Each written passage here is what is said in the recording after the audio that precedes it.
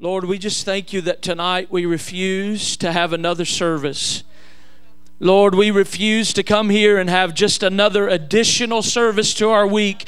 But God, we declare this as a holy, sacred moment in your presence, Lord. We refuse normal. We refuse, God, to have the normal experience of songs and sermons, God. But we're asking for divine intervention. God, we're asking for divine disruption and breakthrough in the Spirit, Lord. I just declare that every captive be set free tonight. I declare every sin cycle broken. I declare mountains to be moved tonight. I declare that fire will descend on this place, God. And Father, that we will be the salt and light that you have called, God, and commissioned into this earth, Father. I pray for the person to my left and to my right. Come on, lift them up. Those people to your left and to your right. Father, whatever it is that they're going through tonight, God, we just declare freedom over them, God. We just declare that you give them the oil of joy for mourning. God, you give us beauty for ashes, God. We just declare you've given us a garment of praise for the spirit of heaviness. Lord, we just declare healing, salvation, and deliverance, God. We declare the fullness of your spirit in this place, God. We come with great expectation. Come on now, shake that hand. Shake that hand. Father, we just believe in God. We believe that you're able to do exceeding abundantly above all that we could ask or think, according to the power that's at work in us, Father.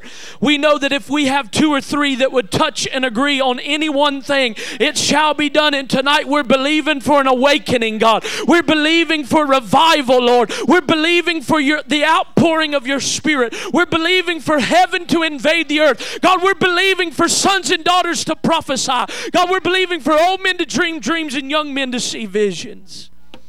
We thank you, Father. Come on, now pray in the Holy Ghost. Come on, just pray in the heavenly language. Come on, let's just pray till we feel a break.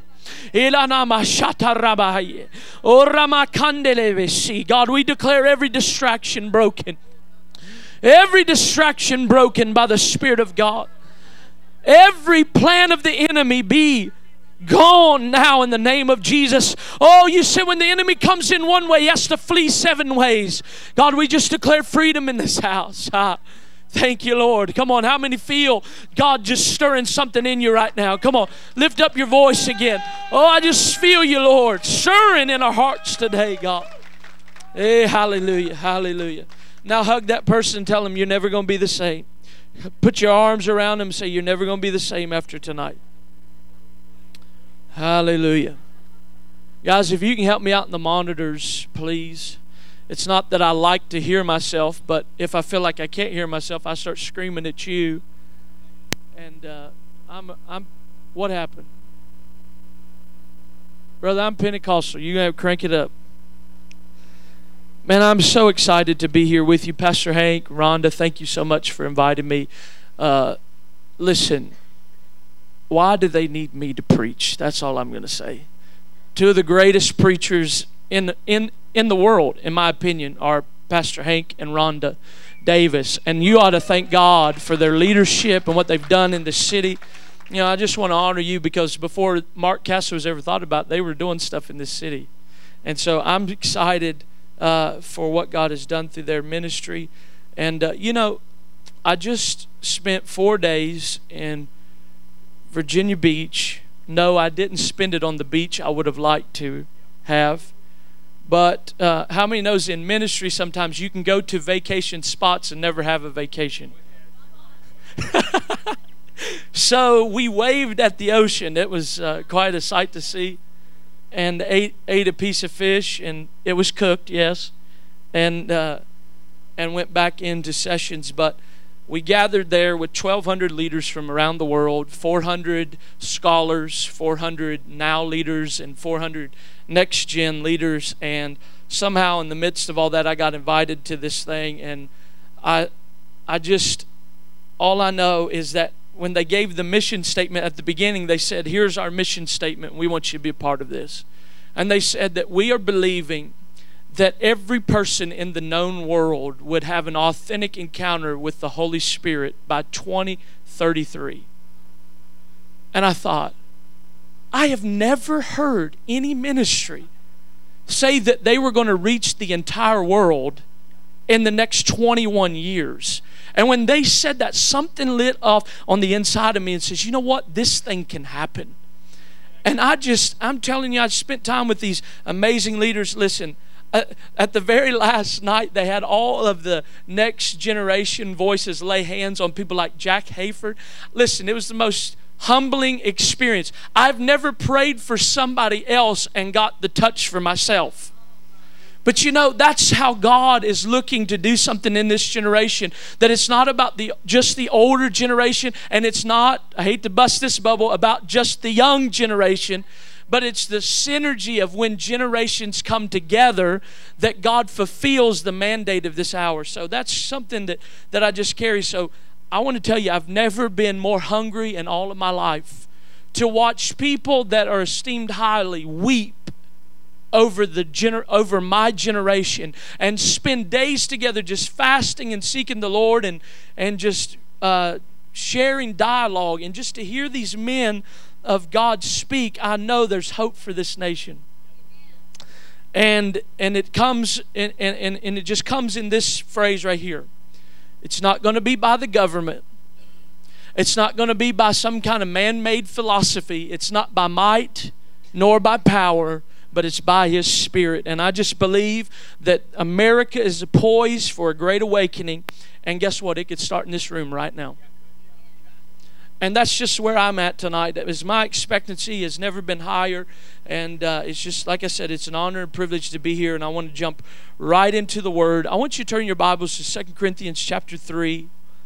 And I'll share a couple verses here, and then we're going to go into the message.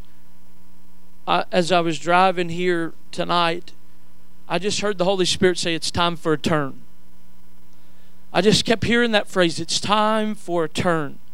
And I just began to ponder the thought, and as the thought came here, I'm going to share with you what came out of that thought.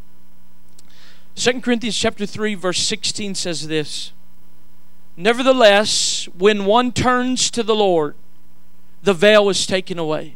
Oh, I can stop right there and preach for the next hour. Nevertheless, when one turns to the Lord, the veil is taken away. Now the Lord is the Spirit. I love this. Now the Lord is the Spirit, and where the Spirit of the Lord is, there is liberty. But we all, now it's talking about us, it was talking about His Spirit, now it's pointing back to us. But we all with unveiled face, beholding as in a mirror the glory of the Lord, are being transformed into the same image. Golly. I'm reading from the New King James Version, and it says, we are being transformed into that same image from glory to glory, just as by the Spirit of the Lord. Now, I read this in the NIV version, and I really like it in the NIV. It says, we're all with unveiled face, beholding as a mirror the glory of the Lord, and we are being transformed into that same image with ever increasing glory. Now listen, for those of us that think that the greatest days of the church are behind us, we've been lied to.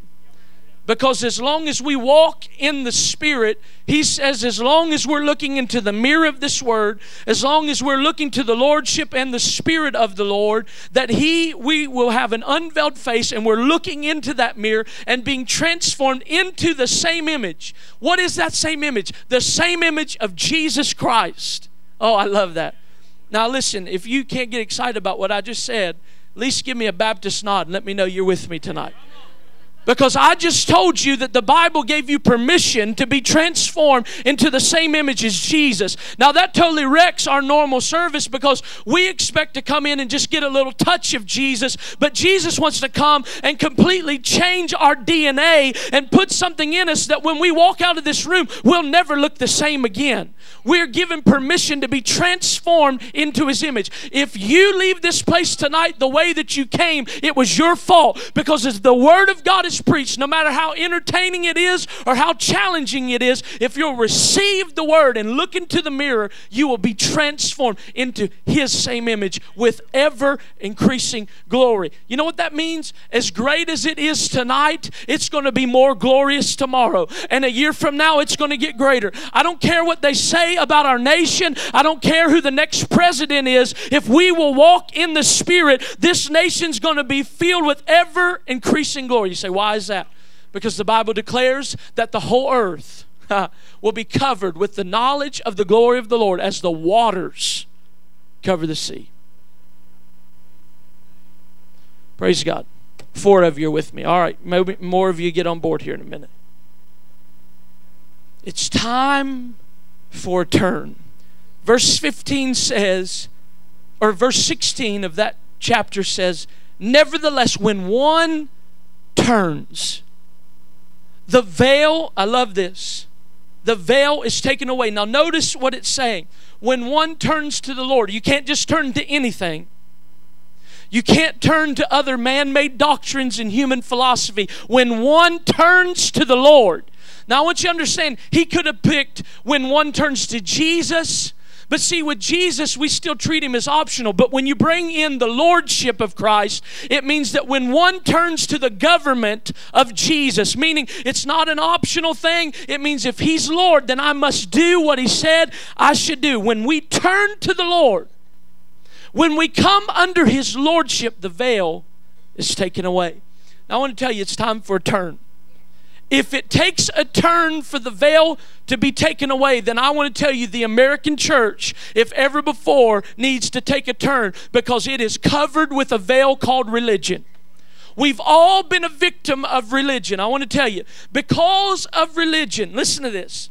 The enemy has placed veils over our eyes to keep us from seeing the more that's in the Spirit of God.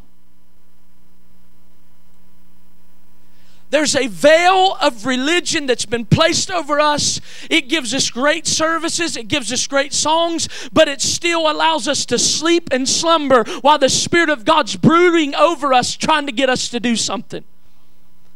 We've all been victims of it. And religion has had its hour. I want to tell you, it's had its hour. Now listen to this. It looked good. It treated its entertainers great. And we all definitely enjoyed its classy gatherings and apparel. But it's over. I just got to tell you, you say, Mark, are you talking about dress here? No, I'm not. I think some of us need a little help and some of us need a whole lot more help. But I want to prove a point to you because you say, why are you focused on the external? Because that's what religion does.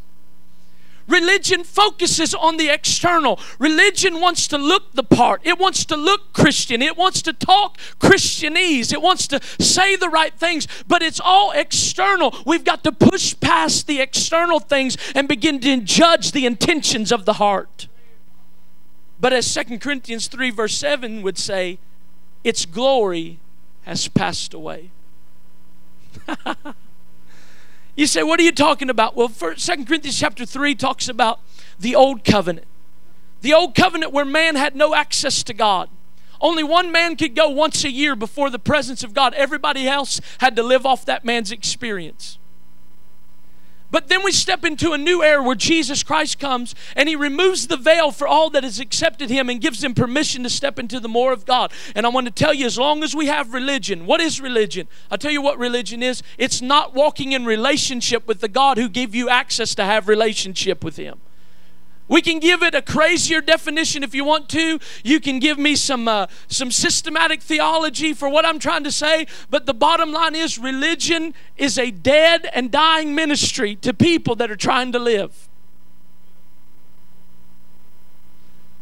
Religion is talking about God but not knowing God. Religion is this. The Bible says that the children of Israel knew the acts of God.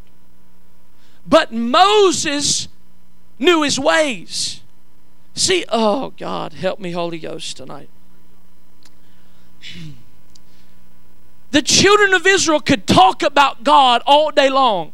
Talk about the miracles. Talk about what God did. Talk about what God did to Moses, but they could never tell you what God did for them. But Moses had an intimate relationship with God. And because he got intimate with God, guess what? He understood the reasons for the actions. See, a lot of times we come into services like this and we go, wow, that was an amazing service. Did you see what God did? And I turn around and I want to ask them, then why did he do it? See, because that's the reason why we've not experienced true transformation, is because we've allowed His Spirit to come. We fall in the floor, but don't ask Him why I had to go in the floor.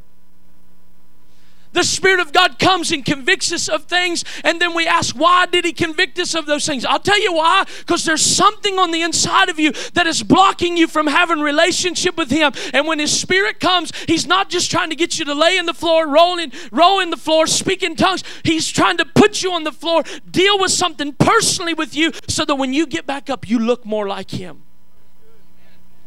God have mercy. And we all know religion, but its glory is fading away. Religion, listen to this. I wrote this. This is fresh right here.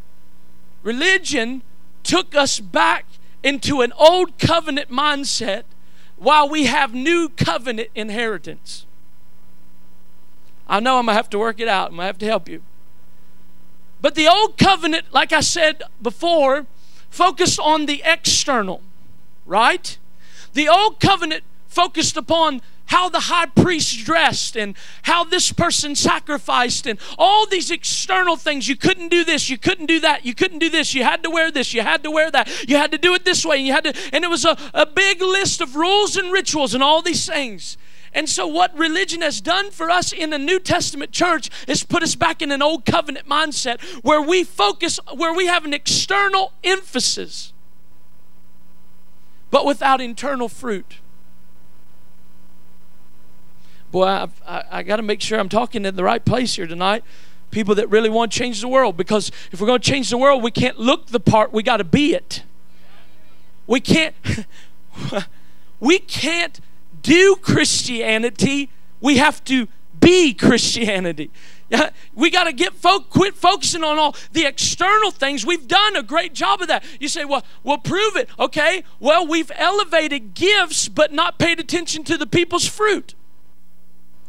If somebody can sing, if somebody can dance, if somebody can preach, we will give them a platform. We will parade them around. We will let them start a ministry, and then 10 years down the road, it ends in divorce with their wives, and it's all because we were so captivated by the external gift that we didn't check the internal fruit. We become Old Testament saints in a New Testament church. We looked good, but our fruit wasn't remaining. I love this. Religion put the veil over our spiritual eyes from seeing the glorious inheritance of the church. Therefore, we need a 2 Corinthians chapter 3, verse 16 moment where we turn to the Lord. Now listen, I've been preaching this same message over and over again. I put different scriptures with it, but it all goes back to the same thing. I refuse to entertain people and let them shout about the Word of God, but when they go home, they don't even think about praying.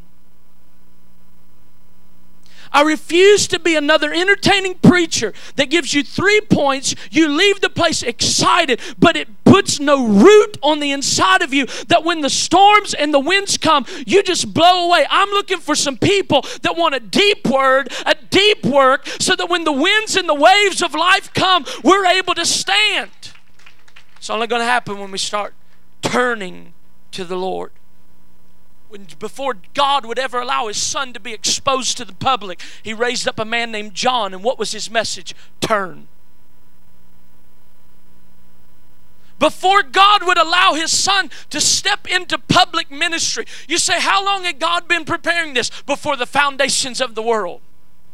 How long had He been preparing it in the natural? Well, for about 30 years and 6 months. Why you say that? Because John had to be born 6 months before Jesus so that he could be raised up and he could go to the wilderness, get a word from God, so that the exact moment that Jesus would be raised up for ministry, John would already be preparing the people for the Lord. And John's out there, he's not preaching 7 steps to health and happiness. He's out there telling all these people that think they've externally got it together, it's time to turn your hearts back to God. It's time for us to quit going to services. It's time for us to quit just doing the mundane things of church. And it's time for you to return your heart back to the ways of God. And he says this message, repent, for the kingdom of heaven is at hand. And I've come to tell you tonight, it's coming, but I'm trying to make sure you don't miss it. Because I'm going to tell you, there's nobody in this room that's going to stop what God's about to do. But it's my responsibility to make sure that when He does come, you get to go with Him. Because see, some of us see the wave coming, but we still got the surfboard back at home. But I want to tell you, I've got mine out. I'm already got my feet in the water. I'm waiting for this thing to come out so that I can ride it. I'm already waiting out there. I'm already swimming in it. That's why I don't mind the resistance, because I know that in the midst of the resistance, all of a sudden that wave's going to come and I'm going to ride it in. But I keep looking back and seeing a bunch of my friends sitting on the bank and they're going to watch me ride it and they're not going with me, and I refuse to do that. How sad is it that the children of Israel for thousands of years prayed for a Messiah to come, and when He came, they weren't ready for Him. Nobody could stop it when He came, but John was out there saying, the revival's coming, the kingdom's coming, and the only way you can participate in it is if you return to the Lord. And see, we've gotten so used to the message of repentance. We think repentance is coming to the altar and snotting and crying on the altar. That's not repentance. Repentance is changing the way that you think. Repentance is going home after a service like this and say, you know what? I'm not going to accept that as just some sermon. I'm going to accept it as a command from Almighty God to get me and my family ready to experience the outpouring of what God is going to do this day. We need a 2 Corinthians 3:16 moment. We got to return to the Lord. Guess what? When Jesus came in His mercy, guess what His message was? Repent. Turn. He was still giving people an opportunity to come to Him while He was there in front of them. Repent. Why? Because another world's available to you. Can I tell you, it's really not that the revival we're praying for is not here. It's already moving in the earth. It's just finding some people in America that will sustain it. We have lost our expectancy for God. I preach in Pentecostal churches, and I wish some of them would take the name off of the sign, because they're everything but that. A better sign for it would be morgue, funeral home, refrigerator, freezer, close the doors, raise the dead. But nevertheless, this is the hour we live in. And I've already come to terms that I can't allow other people to cause me to back into a corner and shut up this Holy Ghost that's on the inside of me. And I have determined in my life that I'm not going to bow my knee to political correctness and seeker-sensitive lifestyle. I'm just going to agitate people the rest of my life.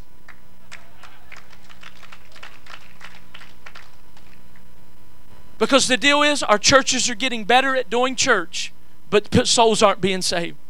We're getting better at our worship experiences, but people's minds are the furthest thing away from God. They're mesmerized by lights, but not angels. I remember when Solomon didn't have lights, camera, or action. He didn't have fog machines, but he started doing things the way God wanted him to do. He started worshiping God the way God wanted to be worshiped. I want to tell you, God doesn't want to be worshiped with lights. He wants to be worshiped with your heart and your mind, with all of your strength. And when Solomon set his heart to really seek after God, the glory of God came. Talk about a light show where the angels of God are ascending and descending on a place. You want to talk about a light show where the Shekinah glory fills the place and nobody can even stand up? That's what I'm asking God to do in this generation.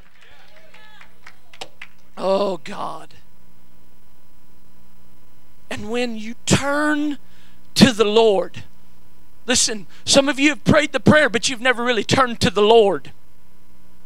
Jesus, you've known Jesus as your Savior, but you've not known Him as Lord. What makes me sad is a lot of us have a wrong perspective of Jesus. See, we've got 3 different types of saints in the church. You ready? We've got the saints that only come to church on Easter and Christmas. They love the Easter egg hunts. You fix food, you can get anybody to show up. You put chocolate in an egg, and I've never seen the first bunny to actually do that, but thank God my parents did it for me when I grew up. I'm a chocolate junkie. But they come and they enjoy the festivities of church, but then they go on with life as normal. They love, listen, the Christmas people, they love baby Jesus. I was watching this movie called Talladega Nights. Pastor Hank, I don't know if you've ever seen that. I know some of you all are really sanctified and you've never seen this movie, but if God can use a donkey, He can use Will Ferrell. Hallelujah. And he's sitting at a table with his family, his wife and his 2 sons, Walker and Texas Ranger. See, I knew it. I knew it would come out. You've been watching the movie. And he starts praying, and he starts praying like this. He says, "Dear 8-pound, 6-ounce baby Jesus." For real. No, I'm not kidding. Who's learning His shapes and colors. He's praying to baby Jesus. Then he starts off again. His wife's like, "Stop praying that way." He says, "No, I like Him that way." And when she said that, the Spirit rose up inside of me and said, "See, that's a problem with most of my members." He didn't say saints, he said members. They love baby Jesus. Why do they love baby Jesus? Baby Jesus can't talk. Baby Jesus is cute. Baby Jesus, you can just come and see Him. You can give Him a gift, but it doesn't require any responsibility from you. We love baby Jesus. But see, there's some of us, we're Easter saints. We love the crucifixion. We love the story. We love Good Friday. We love the story of the blood of Jesus. And I want to tell you, I love it. It'll never get old to me. That's the reason that I do what I do, because He rescued me through that sacrifice, and He's going to rescue a generation through my testimony, through your testimony. So that never gets old to me. But see, there's some people there that they love Easter because they can never get past the cross. They're the people that continually come to the cross and are applying the blood of Jesus constantly over and over again, and they never step into power. They're just constantly repenting for sin cycles. I shouldn't say repenting. They're constantly saying, "God, I'm sorry. God, I'll never do it again until next week." And these constant sin cycles. And you say, "Well, I'm just constantly applying the blood of Jesus." No, the Bible tells you if you're really in Christ, in 1 John, it says you'll no longer practice sin. It doesn't mean that you're not going to fall. It just means you're not going to practice it anymore. But see, we've got a lot of people that love Easter so much and think that Easter is permission for them to practice sin. But see, that story doesn't end with Christ on a cross. It ends with Him busting the end out of the tomb. He was crucified for my sin, but He was raised for my justification. It doesn't stop there. See, really, instead of you saying you're applying the blood of Jesus constantly to your practicing sin, what you're really doing is trampling the blood of Jesus underfoot. But see, the proper perspective doesn't end in a manger. It doesn't end on a cross. Where it only begins is now he's set down at the right hand of the Father as King of Kings and Lord of Lords. See, they'll never spit on him again. They'll never whip his back again. They'll never put him up on a tree again. When he comes back, he was the lamb that was slain before the foundations of the earth. But when he comes back the second time, he's coming back as King of Kings, Lord of Lords, the Alpha and now the Omega. He's coming back as the Lion of the tribe of Judah. He's Lord, which means I can no longer treat his words as optional. There must be a turn back to the Lord. Are you with me?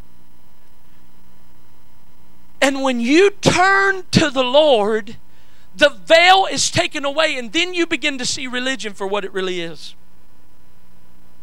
It's a form of godliness. Remember what we said? It's external. It looks like God. It looks churchy. It looks right. Boy, they had a nice dress on Sunday. It looks good, but see, I grew up in the generation that mom and dad looked real good on Sunday, but they were cussing each other going home after service. Oh, you didn't grow up at home like that. I forgot. Maybe if you get your halo off your horns tonight and talk straight with me, that you begin to understand that our generation, I'm not talking to everybody, but I'm talking to a lot of somebodies, that we grew up in homes where mom and dad looked great at church, but didn't live it at home. Listen, they were the best hypocrites you've ever seen. I mean, listen, the benefit of being a PK is that you can really be mean and barely get in trouble a lot of the times. And you can blame it on the deacon's kids. So I love that. Thank God for that. Hallelujah. But I remember I would go home with friends of mine to hang out with them. And then when you get into somebody's house, you really see them for who they really are. And all of a sudden you go, wow, I knew she spoke in tongues, but I didn't know she talked like that. Why? Man, I've heard him preach, but I didn't realize that he was full of anger and hatred and bitterness. See, we've been great at the facade, but the facade is hypocrisy. It's just an outward form of godliness when we can come in and fake it in front of somebody else. Can I tell you, you can fake it in front of me. You may be able to fake it in front of me, but you will not fake it in front of God. Because here's what Paul said. If you see the form of godliness, but it denies the power, let me say it another way. If it looks like God but doesn't have God's power, oh, you really, really need to help me tonight, because the longer you just sit there, I'm going to preach harder and longer. If we have the form but no function of God, it's not God. If it looks like God but has no God kind of fruit, it's not God. He's not superficial. He's not a facade. He's not a mask that you put on. When God comes, He changes things. When God gets a hold of an old creation, He turns it into a new creation. When God comes in, cancer has to leave. If there's a form of godliness but nothing's changing around you, it's not God. So I would recommend this. If you're going to conferences and nothing's happening around you, I'd stop going to that conference. If you're going to services and nothing's happening at the services, I probably stop going to those services. You say, how can you say that? Because it goes into the next verse and says, where the Spirit of the Lord is, When we turn to the Lord, He takes the veil away. And the next verse says, where the Spirit... Golly, I'm about to get a Pentecostal all by myself. Where the Spirit of the Lord is, there is liberty. Do you understand what that means? That means that every chain the enemy's put on you, every bondage that the enemy's put on you, when the veil's taken away, God can come with His Spirit, and where the Lord is, there is freedom. Golly, help me, Jesus. That you say, Mark, I've heard that for years. Yeah, but if it doesn't move you, you ain't got it yet. See, you want a deep word. No, when you can shout about the basics. Can I tell you, there's nothing deeper than the foundation anyways. If you can't shout about the basics, I question your salvation. Where the Spirit of the Lord is, there is liberty. And watch what He says. If there's a form of godliness and it's not producing power, from such what? Turn. It's time for a turn. See, we've been going through the motions. We've been having pretty services. We've been doing certain... Now listen, there's nothing wrong with excellence. That's not what I'm coming against. I'm coming against the excellence but doesn't produce any godly results or fruit. I'm telling you, the days of our religious gatherings are over. This kind of gathering tonight, only hungry people come to church. Now I know some of you had to come tonight and that's how you feel. That's fine. You just sit back there and you be bored tonight. But there's some of us that are hungry for a move of God. There's some of us want to come on a Saturday night and say, I know I got church in the morning, but I got to have something extra today.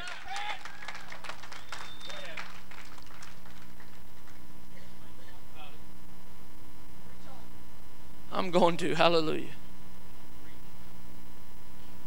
See, what I loved about my dad's church is I noticed that they all dressed up like angels. Some of the women did, man. They had wings. You didn't see those dresses? You didn't watch Christian television about 10 years ago? You mean you don't watch it still? They walk in and you thought, my God, it's a visitation. No, it's just Sister Susie. She's wearing her dress today. See, they dress like angels, but they live like hell. Oh boy, you wasn't ready for that. I'm sorry. Let me start.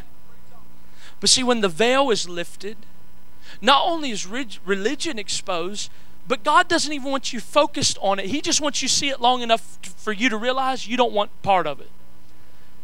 But what He really opens your eyes to, the veil of the temple, or the veil is torn and a new life is exposed. I love this. Because when Jesus died on the cross, when everybody thought it was over, when He took His last breath, the Bible says the whole earth began to shake.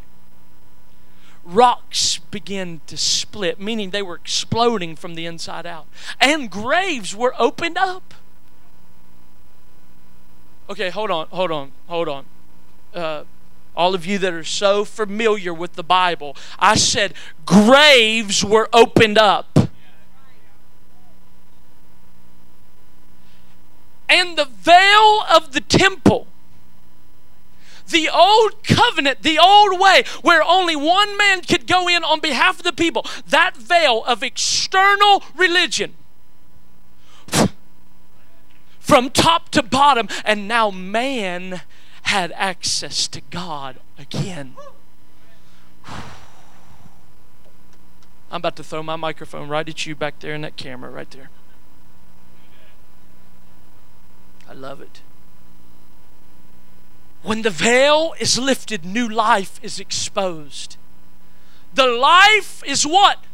Life in the Spirit. Let me say it West Virginia terms. Life in the Holy Ghost. I'm tired of people. I heard them say that all week. Everybody, Holy Spirit, Holy Spirit. I got in the middle of one of the meetings, I said, Holy Ghost, right? Those theologians look at me, oh, he's just a next-gen guy. Yeah, no, I'm a West Virginia guy. I'm a Holy Ghost. I grew up in the backwoods where they had pot-belly stoves, and they'd get so under the power of God, they'd reach in the pot-belly stove, pull out the fire, and play with it in their hands, throw it back in there, and never burn them.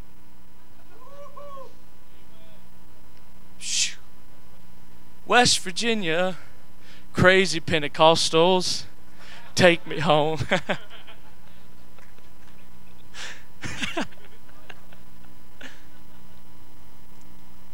See, it's life in the Spirit. See, your walk of religion left you frustrated. Come on. How many's ever been? We've all been, I said it at the beginning, we've all been victims of religion.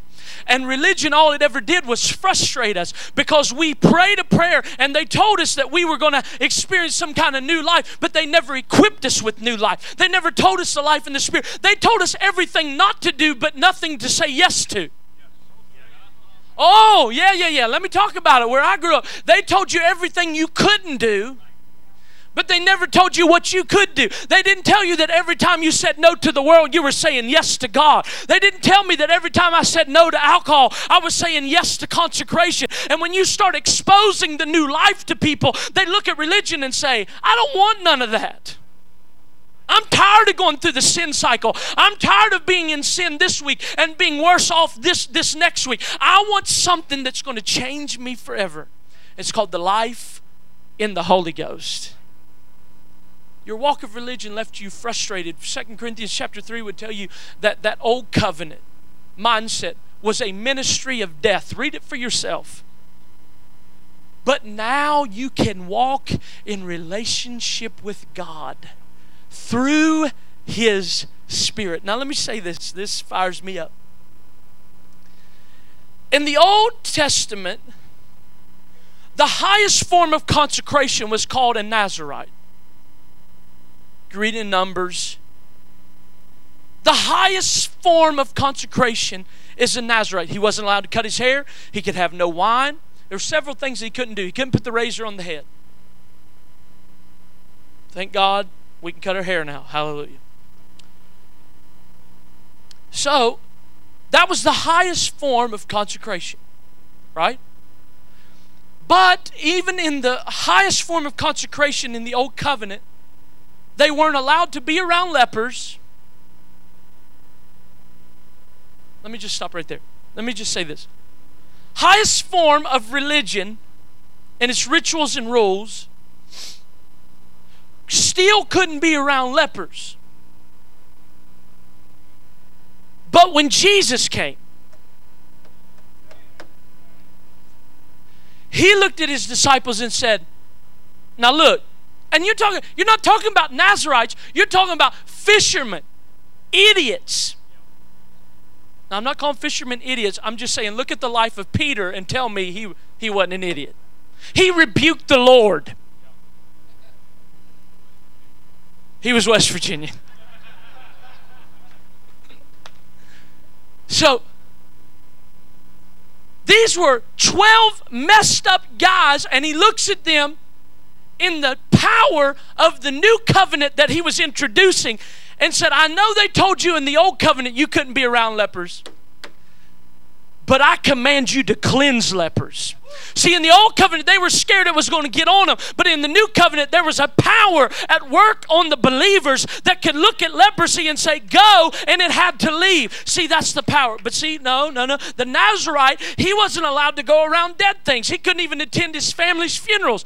But when Jesus came, He looked at His disciples and said, I know they told you in the old covenant, if you were going to be in the highest form of consecration, you couldn't be around dead things. But let me take you to a place where there's a widow in Nain who had a son that just died, and we're going to interrupt a dead thing and we're going to raise it to life again, because there is nothing happening in this moment that can compare, golly, with the glory which shall be revealed in you. This is the year that God is going to raise up the true apostolic church, and it's going to emerge out of the ashes of dead religion. That's the word God gave me at the beginning of the year when I was praying. He said, Mark, the apostolic church is going to emerge from the ashes of dead religion. How? Easy. Somebody that comes to church and they've never got victory, religion. Somebody that's come to church and they're still talking about people like a dog, that's religion. Because the Bible tells me that when we come into the kingdom,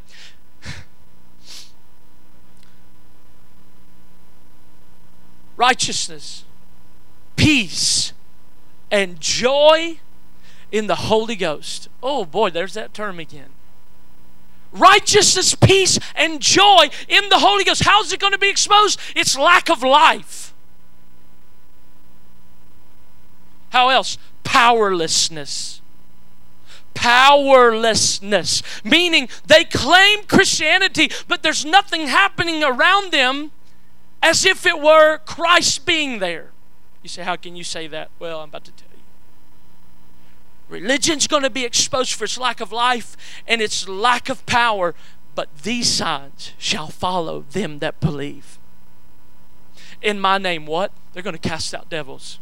They're going to speak with new tongues. They're going to take up serpents. If they drink any deadly thing, it will by no means harm them. They shall lay hands on the sick and they shall recover. He that believes on me, John 14:12. He said, he that believes on me, the works that I do, shall you do also. Was he talking to just pastors? No, those that believe. Greater works. Was he just talking about apostles? No. Can I tell you the only reason why we have apostles, prophets, pastors, teachers, and evangelists is not for us to do all the work. It's for the saints to be equipped to do the work of the ministry. These signs shall follow them. Every person, from the janitor to the businessman to the CEO to the preacher to the race car driver to the football player to the high school kid to the children's ministry, these signs shall follow them that believe. Now watch this. When there's a turning, then the Spirit of the Lord comes and brings freedom. But can I tell you, the overall goal of an unveiled face is only one thing. You ready? Transformation.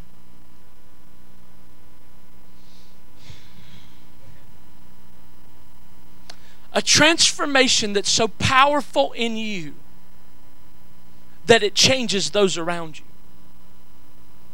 See, I'm kind of upset on two different sides. I'm upset with the side that doesn't believe in the power to transform, but I'm also upset with the people that only focus on transformation of self. Oh, Lord.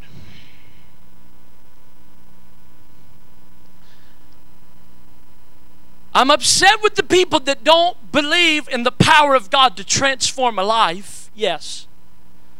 But I'm upset with those that keep a person focused on only self-transformation, which has led us to the place where we are today, where we have dwindling churches because they're so focused on self, they've turned the church into a country club and have failed to make more disciples. God wants to so transform you that it doesn't just transform you, it transforms everything around you. The goal of the kingdom is expansion, not seclusion. You say, what kind of seclusion? You're talking about country clubs. What are you talking about? See, country clubs, you pay. There's nothing wrong with country clubs. Don't get mad at me here. But the church was never intended to be a country club. See, a country club, you pay a certain fee to secure luxuries for yourself. Seclusion. Are you following me tonight? Baptist not? Okay, please. All right. Seclusion. You're securing yourself a luxury. And see, that's the way we've done church. We've gotten giving programs to secure luxuries. But see, in the kingdom, it's not focused on just self. It happens like this. God saves you, then focuses you on the world, and as you go, He transforms you. You don't believe that? Then what did He do with His disciples? Do you see anywhere where He took His disciples aside and made them get right with Him before He commanded them to do the works? See, that's where we get in trouble. We make a person wait 5 years to make sure they're not going to screw up before we put them in the work of the ministry. But see, what happens is during that 5 years, all you've done is focus them on themselves time and time again. And then when you command them to go out and do something, they don't want to do anything because they're so self-preserved. Go ahead and eat on that right there. Listen. this is just the way I am. I can't be anything different. I'd love to preach you a happy message right now. But the reality is, happy messages has led us to the point we're at right now. But if revival was here, the Spirit of the Lord here, there's no empty chairs. The Spirit, no. I'm not talking about just this place. I'm talking about churches all across America. If we would get back with unveiled faces of religion taken off of us and focus back on the Lord, where we make it about Him again, He'll show up and freedom comes. You know why people don't come to our church? Because nothing happens. And also, we're so self-preserved. We bring notebooks, and there's nothing wrong with this. There's a place for personal transformation. But if you keep the attention on you and never get on, let me just help you with this. When you got saved, God was excited about it. But God didn't just see you when you got saved. He saw the destiny and the harvest that was attached to your life.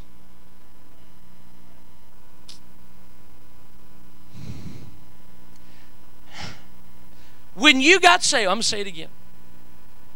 When you got saved, God didn't just see Mark Casto. What fired him up more than that was not that I was born again, but in my being born again, I was going to turn around and others were going to be born again. Golly. What God, I think about that moment so many times in West Virginia when I knelt at an altar of prayer and I didn't just pray a little prayer. I got a hold of God and God came in and transformed my life. I think about that moment and God, I knew He was in love with me. I knew He was excited about me. But more than that, when I got saved, immediately I thought about now it's time to reach the lost. Because He didn't just see me. Now He sees the harvest attached to me.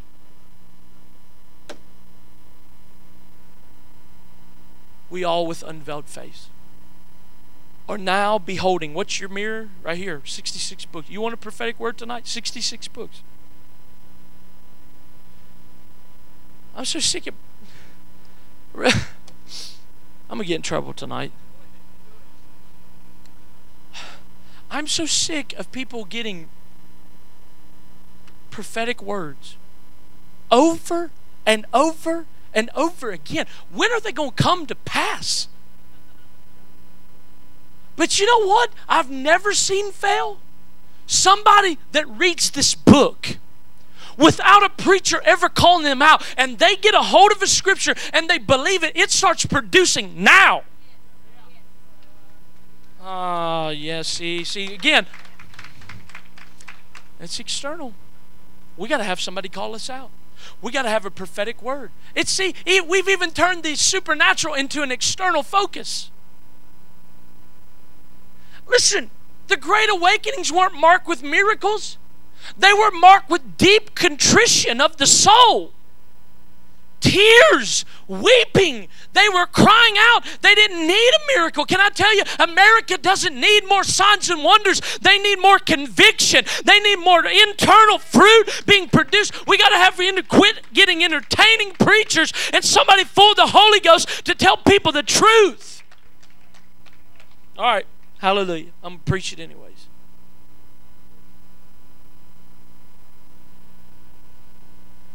God wants to so transform you that it transforms everything around you. It says we're all beholding as in a mirror the glory of the Lord, and we're being transformed into that same image. I'm going to give you 3 things right here. If you're a note taker, take these. 3 things. I taught this at the Hope House not too long ago, but it's something stirring in my heart like never before. When I say tonight that it's time to turn, it's time for a turn, what I'm really saying is it's time to pray again. It's time for intimacy with God again.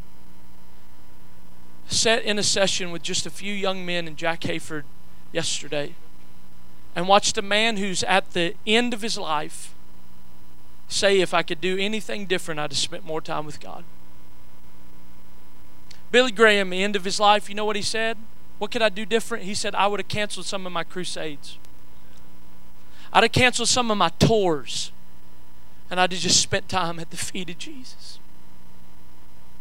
And there's something on the inside of me that looks at those men at the end of their life and makes me realize they know what they're talking about, because they're reflecting on how things should have been different. And the one thing that every one of them say at their ripe old age is, I wish I would have just gotten to know him more. Think about Billy Graham. You want to talk about crowds? Packed out stadiums. You want to talk about fame? He had it. But the number one thing that he said, if I could go back and change, he said, I'd replace it all just to be at his feet some more. Can I tell you? Do I believe God's going to raise me up? Yes, I do. Do I believe I'm going to affect millions of people around the world? Yes, I do. But there's nothing more that satisfies me than sitting at his feet. They can have the crowds. They can have the television. They can have it all. Thank God at 25 years old, I got more concerned about his presence than I did with popularity. You say, what do you, Mark, but I don't understand. But it's because you've never been in his presence before.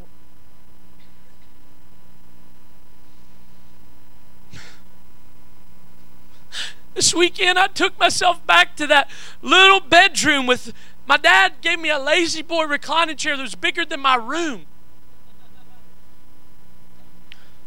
I put the recliner out and had to open up the window to lay it back. Not really, but pretty close. But it's just, and I would sit in that room and I remembered times that just me, the reclining chair, and my Bible.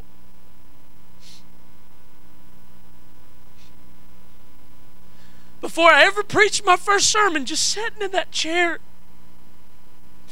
and God talking to me.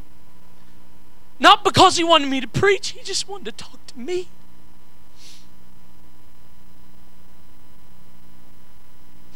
I took myself back to that chair. I said, God,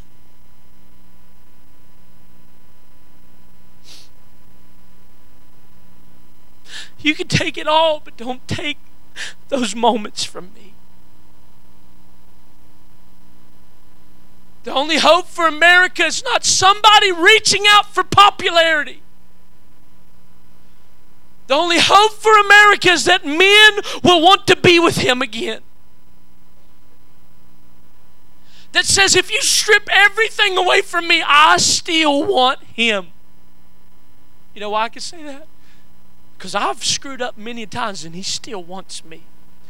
But you know what? Those crowds one day, if I ever screw up, guess what? They don't want me anymore.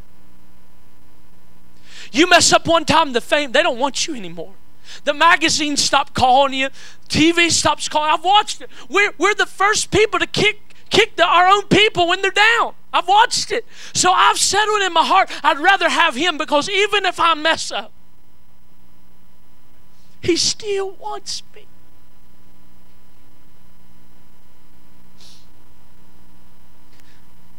Three things. Psalms 91 verse 1. He that dwells in the secret place of the Most High shall abide under the shadow of the Almighty. It was the first scripture that ever came alive to me. I was sitting in that reclining chair and I felt the shadow.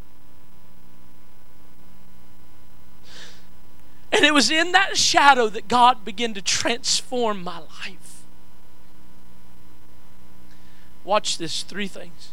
Number one, the secret place. What is a secret place? Simple. Any place where you can meet with God privately. Matthew 6:6 says this. Go into your room, shut the door. Shut the door on distractions. Shut the door on the cell phone. Listen, God's in control, even if you don't get your next text. Chances are you're not even going to respond to that person anyways. So the world's not going to end if you don't have your iPad and your cell phone.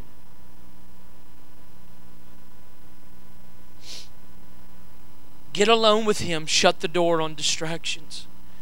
And he says, your Father. I'm going to paraphrase it. This is what it means. So I'm not giving you heresy here. God's waiting on you there. It says, your Father who is in secret right there with you, shall reward you openly. Then you jump over, he that dwells in the secret place of the Most High shall abide. You go to the second word, abide, and then you can start talking things like this. See, a lot of us have got the secret place down, but we do all the talking. God talks back.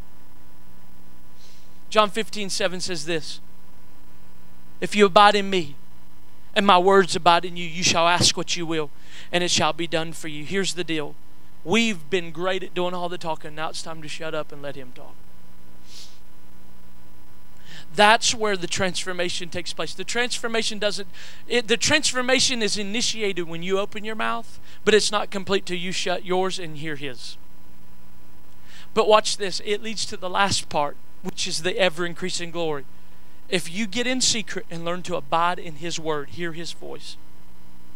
Can I tell you, sometimes the loudest his voice will get is these pages right here.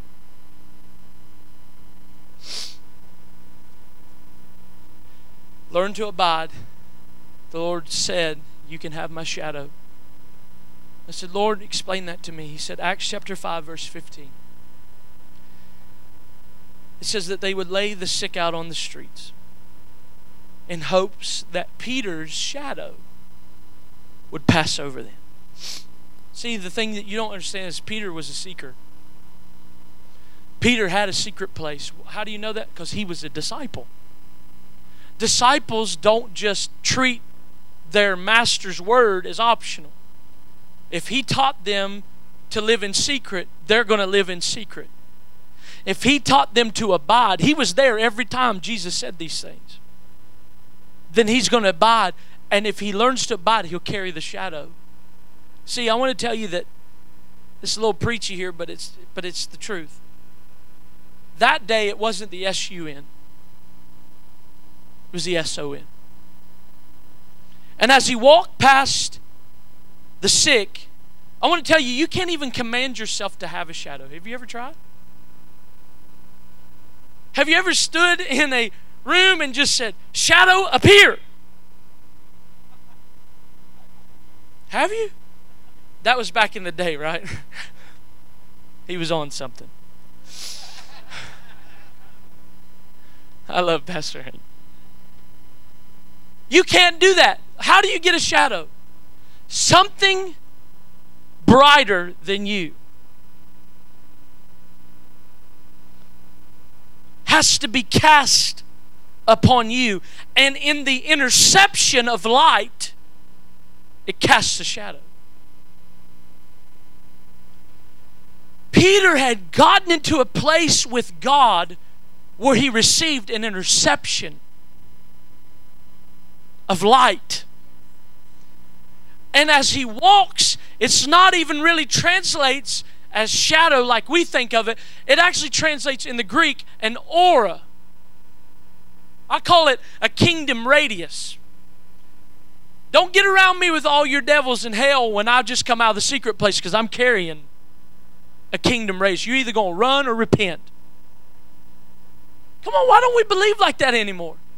Smith Wigglesworth got in a trolley cart with a Catholic priest. The Catholic priest sat down, and Smith Wigglesworth never even opened his mouth. And he looked at Wigglesworth and he said, why? He said, my God, you're convicting me. Smith Wigglesworth said, I haven't even opened my mouth, sir. Because he carried the presence.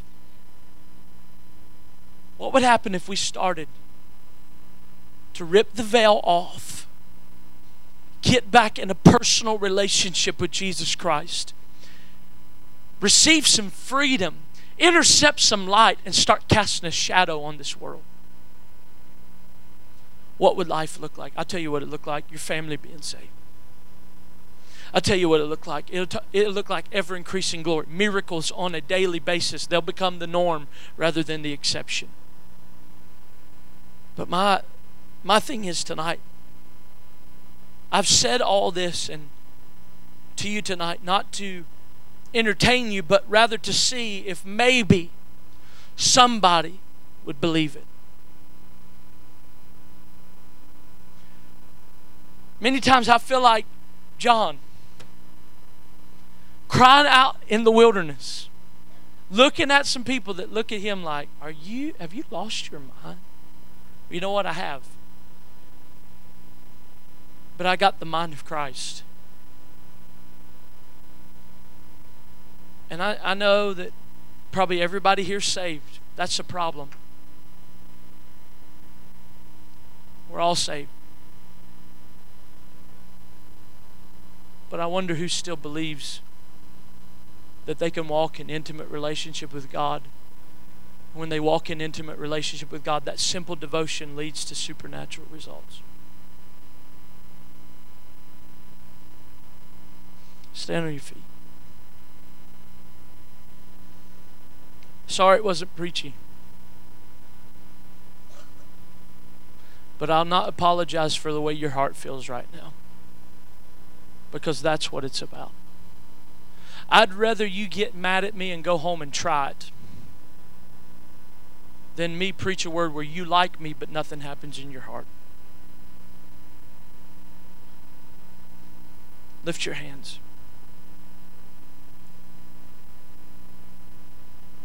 We come before you as Lord. We don't even come today before you, God, without first saying, we humble ourselves before you. You're more than just a Savior, you're Lord. And Lord, we want to be with you. Come on, when's the last time you said that? I just want to be with you, Lord. Lord, we're not asking for anything tonight other than we just want to be with you. Because if we get you, we get everything we need. If we get you, Lord, we get prosperity. If we get you, we get healing, Lord. We just want you. God, we're not asking for blessings tonight. We want you. We want you to come without hype, without any kind of extra motivation. We just want you.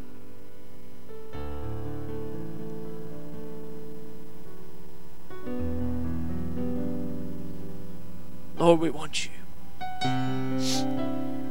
Right now, if I was you, I'd just find a place. It's not about hype. It could be your chair. It could be these altars. But somebody needs to get and kneel before His throne.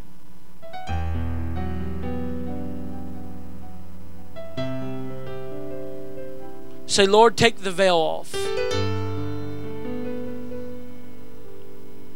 I hear some of you say, but I don't know if I need all that. Listen, all your Christianity is right now is just services. Take the veil off. Ask the Lord to take the veil off so that you can walk with Him daily. Come on, lift up your voice. Quit worrying about what everybody thinks about you. Show your desperation. Show your desperation to the Lord. It doesn't matter about the opinion of man. Lord, we need you tonight.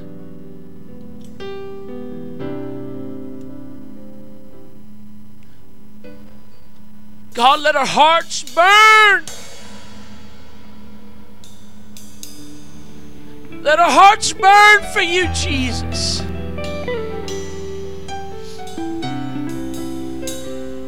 Lord, we're tired of the hype. We're tired of the performance. We're tired of the rituals. We're tired of man. We want to see your face, God.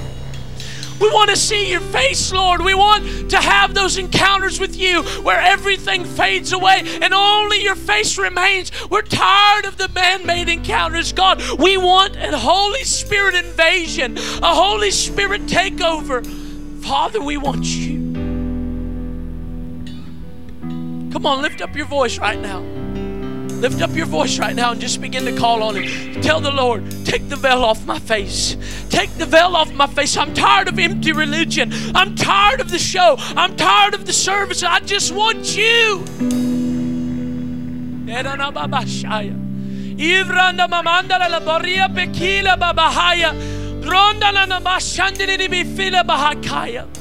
Uriabakanda barobo shanda baramamaya ndole basi. From bibi kila marianda mo shabranda le besi. Ida dana marianda bakuria da bakasatariande.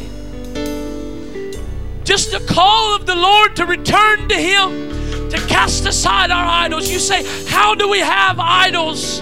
What have you put before Him? Have you put your ministry before Him? Have you put your career before Him? Have you placed your family before Him? Have you placed the lust of this world before Him? Have you placed popularity before Him? He will have no other gods before Him. It's time for a turn tonight. It's time for a turn. I hear the Spirit saying, it's time for a return back to me.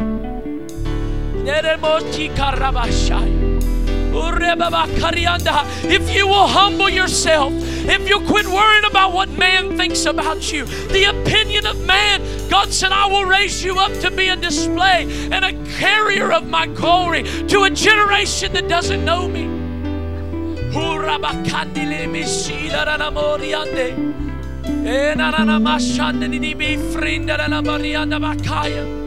God's looking for a people that won't want the generation to see them, but that they will see Jesus high and lifted up. For if Jesus be lifted up, He'll draw all men unto Him. Isaiah said, I saw the Lord, He was high and lifted up, and His train filled the temple, and the angels were crying, holy, holy, holy is the Lord of hosts. The whole earth is full of His glory. Holy, holy, holy is the Lord of hosts, and the whole earth is full of the glory. God, every bit of glory that we've taken to self, we repent tonight. And we say, let the whole earth be filled with the glory of the Lord. Come on, some of us that are in ministry tonight, this should be the place of our threshing floor, and say, God, any glory that we've ever taken from you, God, we repent and give it all to you. You're the one that gave us the gift. You're the one that gave us the talent. God, it's our desire to make you famous in this generation.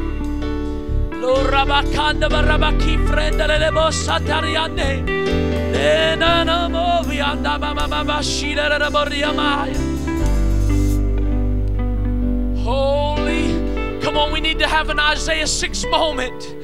Oh, and I saw Him high and lifted up. I saw Him reigning as King of Kings and Lord of Lords. And the angels cried, holy, holy, holy is the Lord of hosts. The whole earth is full of His glory.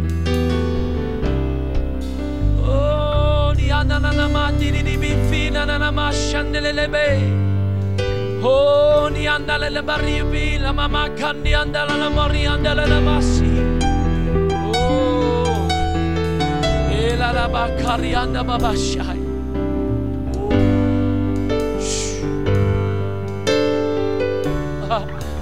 Come on, just lay yourself before the Lord humbly.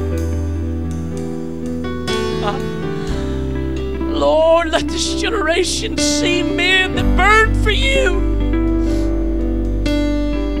God, don't let them see the fake of this generation again. God, don't let them see a hypocritical ministry again. Lord, let them see a people that reflect the Lord's glory. You said, God, that we can look with unveiled face and be transformed into that same image with ever-increasing glory. Let us return to you, Lord. Let us return to you, Lord.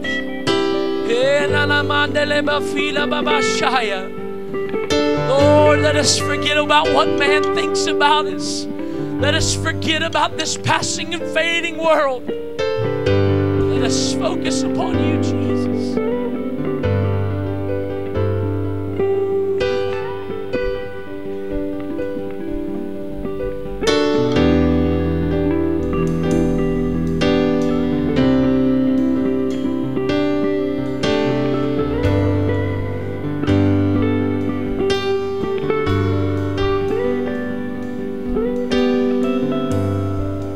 Nobody check out. Just continue to pray. Rip the veil off tonight, Lord. Rip the veil off tonight. This is a gathering, Father, with one purpose, to encounter your face. God, we thank you for the word, but if the word doesn't bring us into your face, it's all in vain. If it doesn't cause us to look at you, it's all in vain. If it doesn't cause us to burn more for you, it's all in vain tonight. Somebody get desperate tonight. Somebody get desperate tonight. Quit worrying about what man thinks and say, God, I need you. God, Mark Casto needs you right now. I can't do anything of myself. My ministry's not able to do what you've called me to do. My gifts and talents can't do what you've called me to do. But it's by your Spirit. But it's when I see your face. In my weakness, you're made strong. God, I've got to have you.